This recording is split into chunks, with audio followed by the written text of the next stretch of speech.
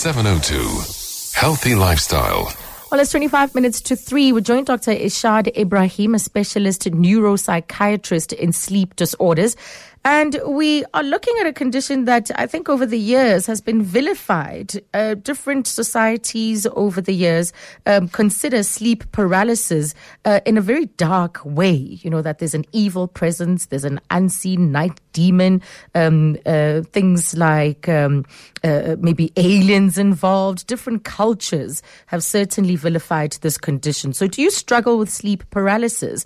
Are you concerned about this condition? What would you like to know? We take your calls now on 011-883-0702. Dr. Ibrahim, thank you so much for your time. Hi, how are you today? I am very good, thank you.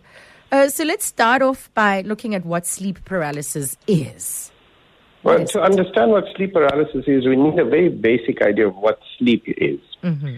Now, broadly speaking, sleep has two types of sleep. What most people think is sleep is what we call non-rapid eye movement sleep. Mm-hmm. It's also called deep, slow wave sleep, right? And that is where our body is literally resting, restoring, and not very active. Mm-hmm. The second type of sleep is called rapid eye movement sleep, or REM sleep, R-E-M, REM sleep. Mm. Now, what happens in REM sleep is we have a very active brain, but our muscles are paralyzed, virtually paralyzed. We have no muscle tone. So when we go from non-REM sleep into REM sleep, mm-hmm. There's a switch that turns off our muscles. So we have sleep paralysis in REM sleep. Mm-hmm. And in REM sleep, this is the time we're dreaming and we're slotting away our memories and filing things and testing our hardware. So our heart rate is very variable. Mm-hmm. Our breathing is very unstable because the body is actually doing a repair job. And while it's doing the repair job, it doesn't want you to be moving around. So we have no muscle tone. Mm-hmm. Right. Now, in a small proportion of people, this lack of muscle tone intrudes when we wake up. So what happens? There's a disconnect with the switch. Yes. So instead of the muscle tone becoming normal, the switch doesn't turn on the muscles. Mm.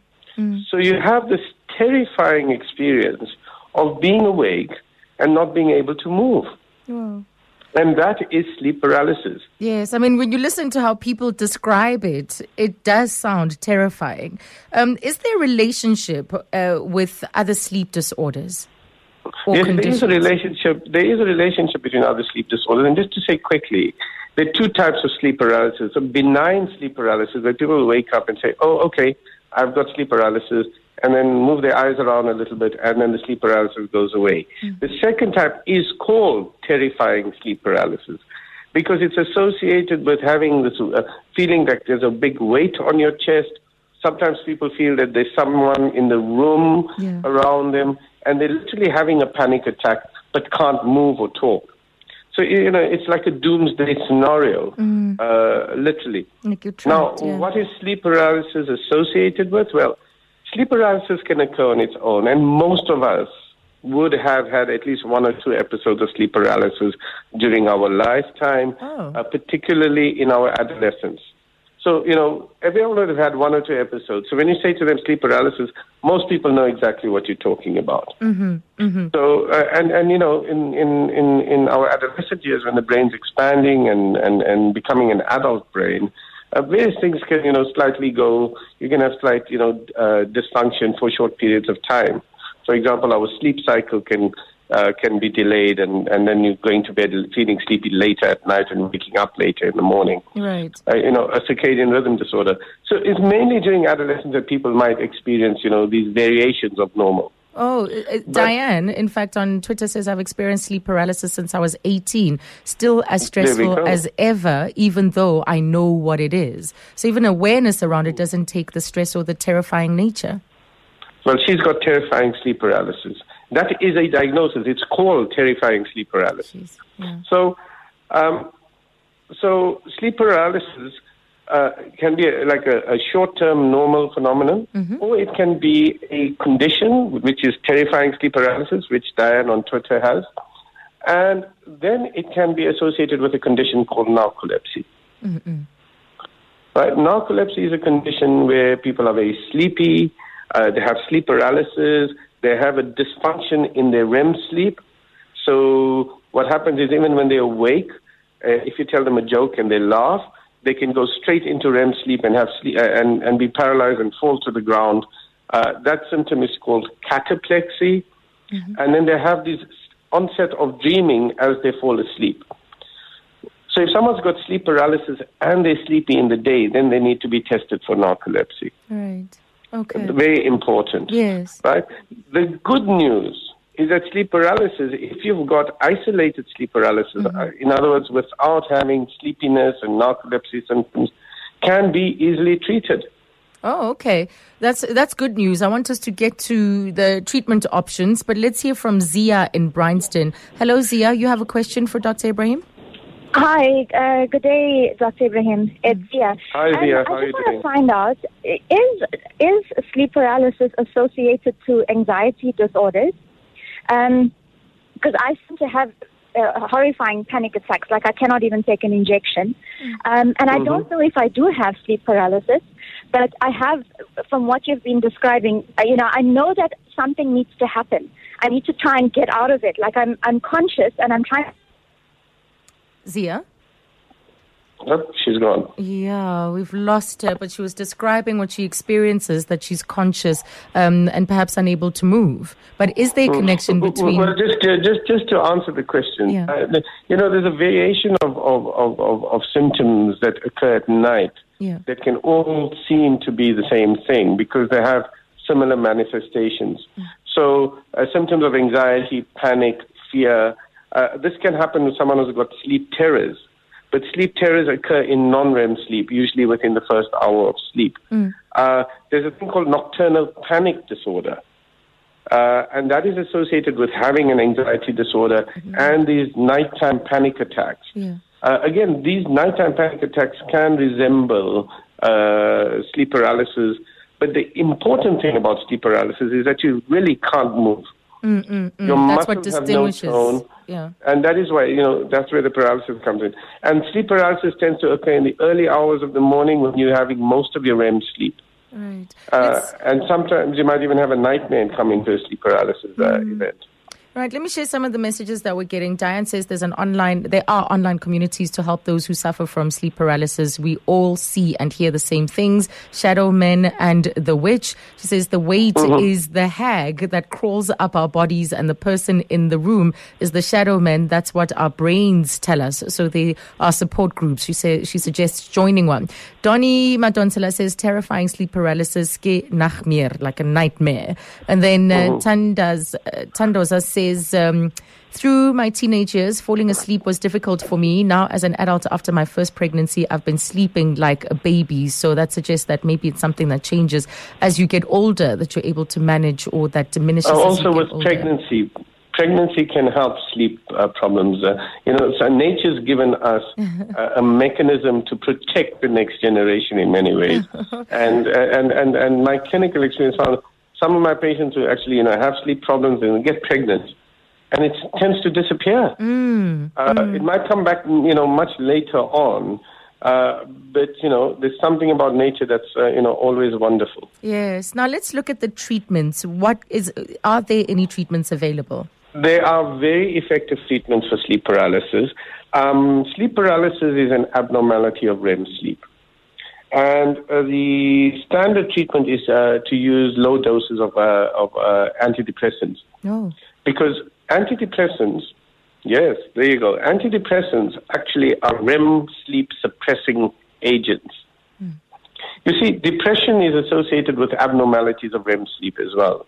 And in fact, you might find more sleep paralysis in patients who are depressed.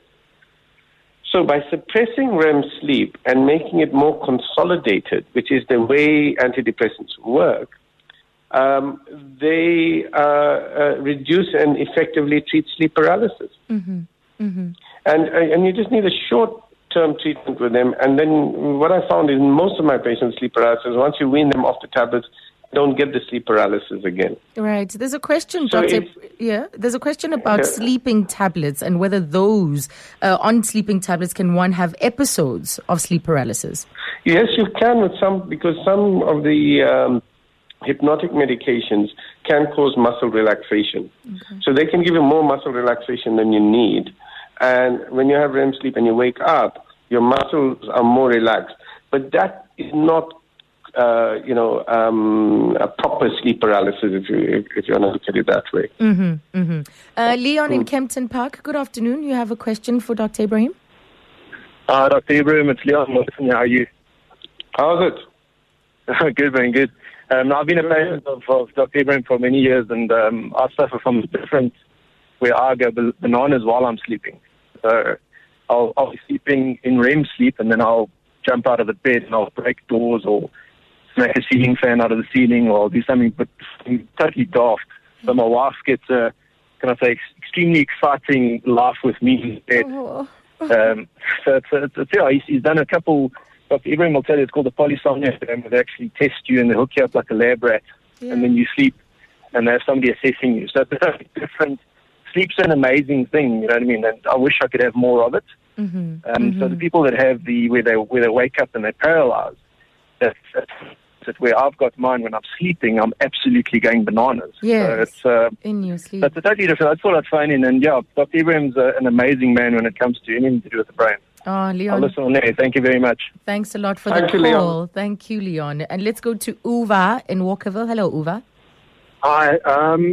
I've got what happens is that I wake up and then I can't move for I assume it's not long, 5 minutes maybe, but then I'm wide awake. And then I check the time and it's 3 o'clock, 3:05, but it's clockwork every morning.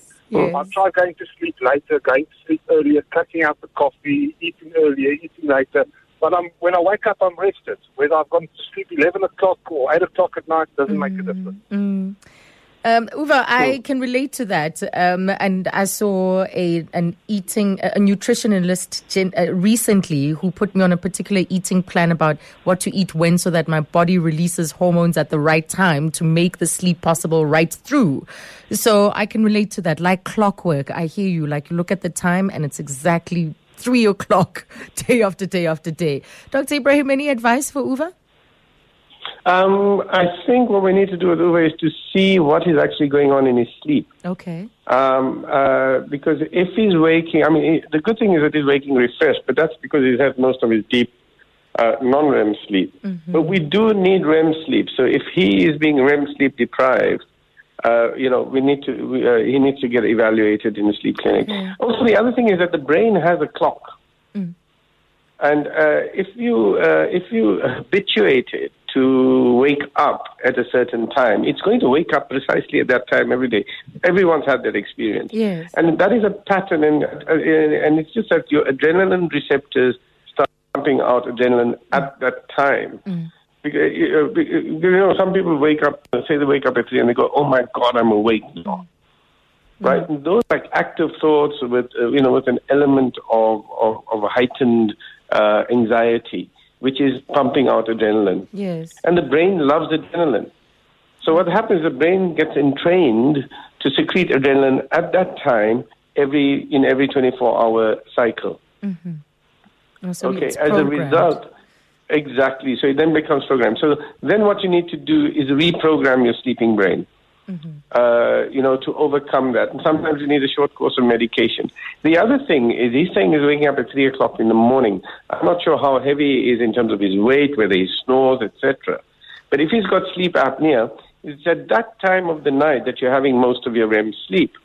And as we know, in REM sleep, your muscles have lower tone, so they're more relaxed, including your breathing muscles. Right. So if you have a potential for sleep apnea, this condition where people stop breathing in their sleep, then it's going to be worse in REM sleep, and then your brain will wake you up because you're having problems breathing. So, these are the things that we need to check out in Uva. Yes. Well, are there online details where we could look up your practice? Sleepclinic.co.za has got a list of all the accredited sleep clinics in the country. There's Morningside Sleep Center in Johannesburg, Waterfall Sleep Center, which is in Midrand, Polokwane Sleep Center. I'm here in Constantia in Cape Town. Fantastic. Thank you very much for your time this afternoon. Thank you so much. I really appreciate it. Thank you. Have a great day. You too. Take care. Dr. Ishad Ibrahim, and just talking about sleep paralysis there. So go to sleepclinic.co.za if you need to find the right expert in your area to be able to get the help you need.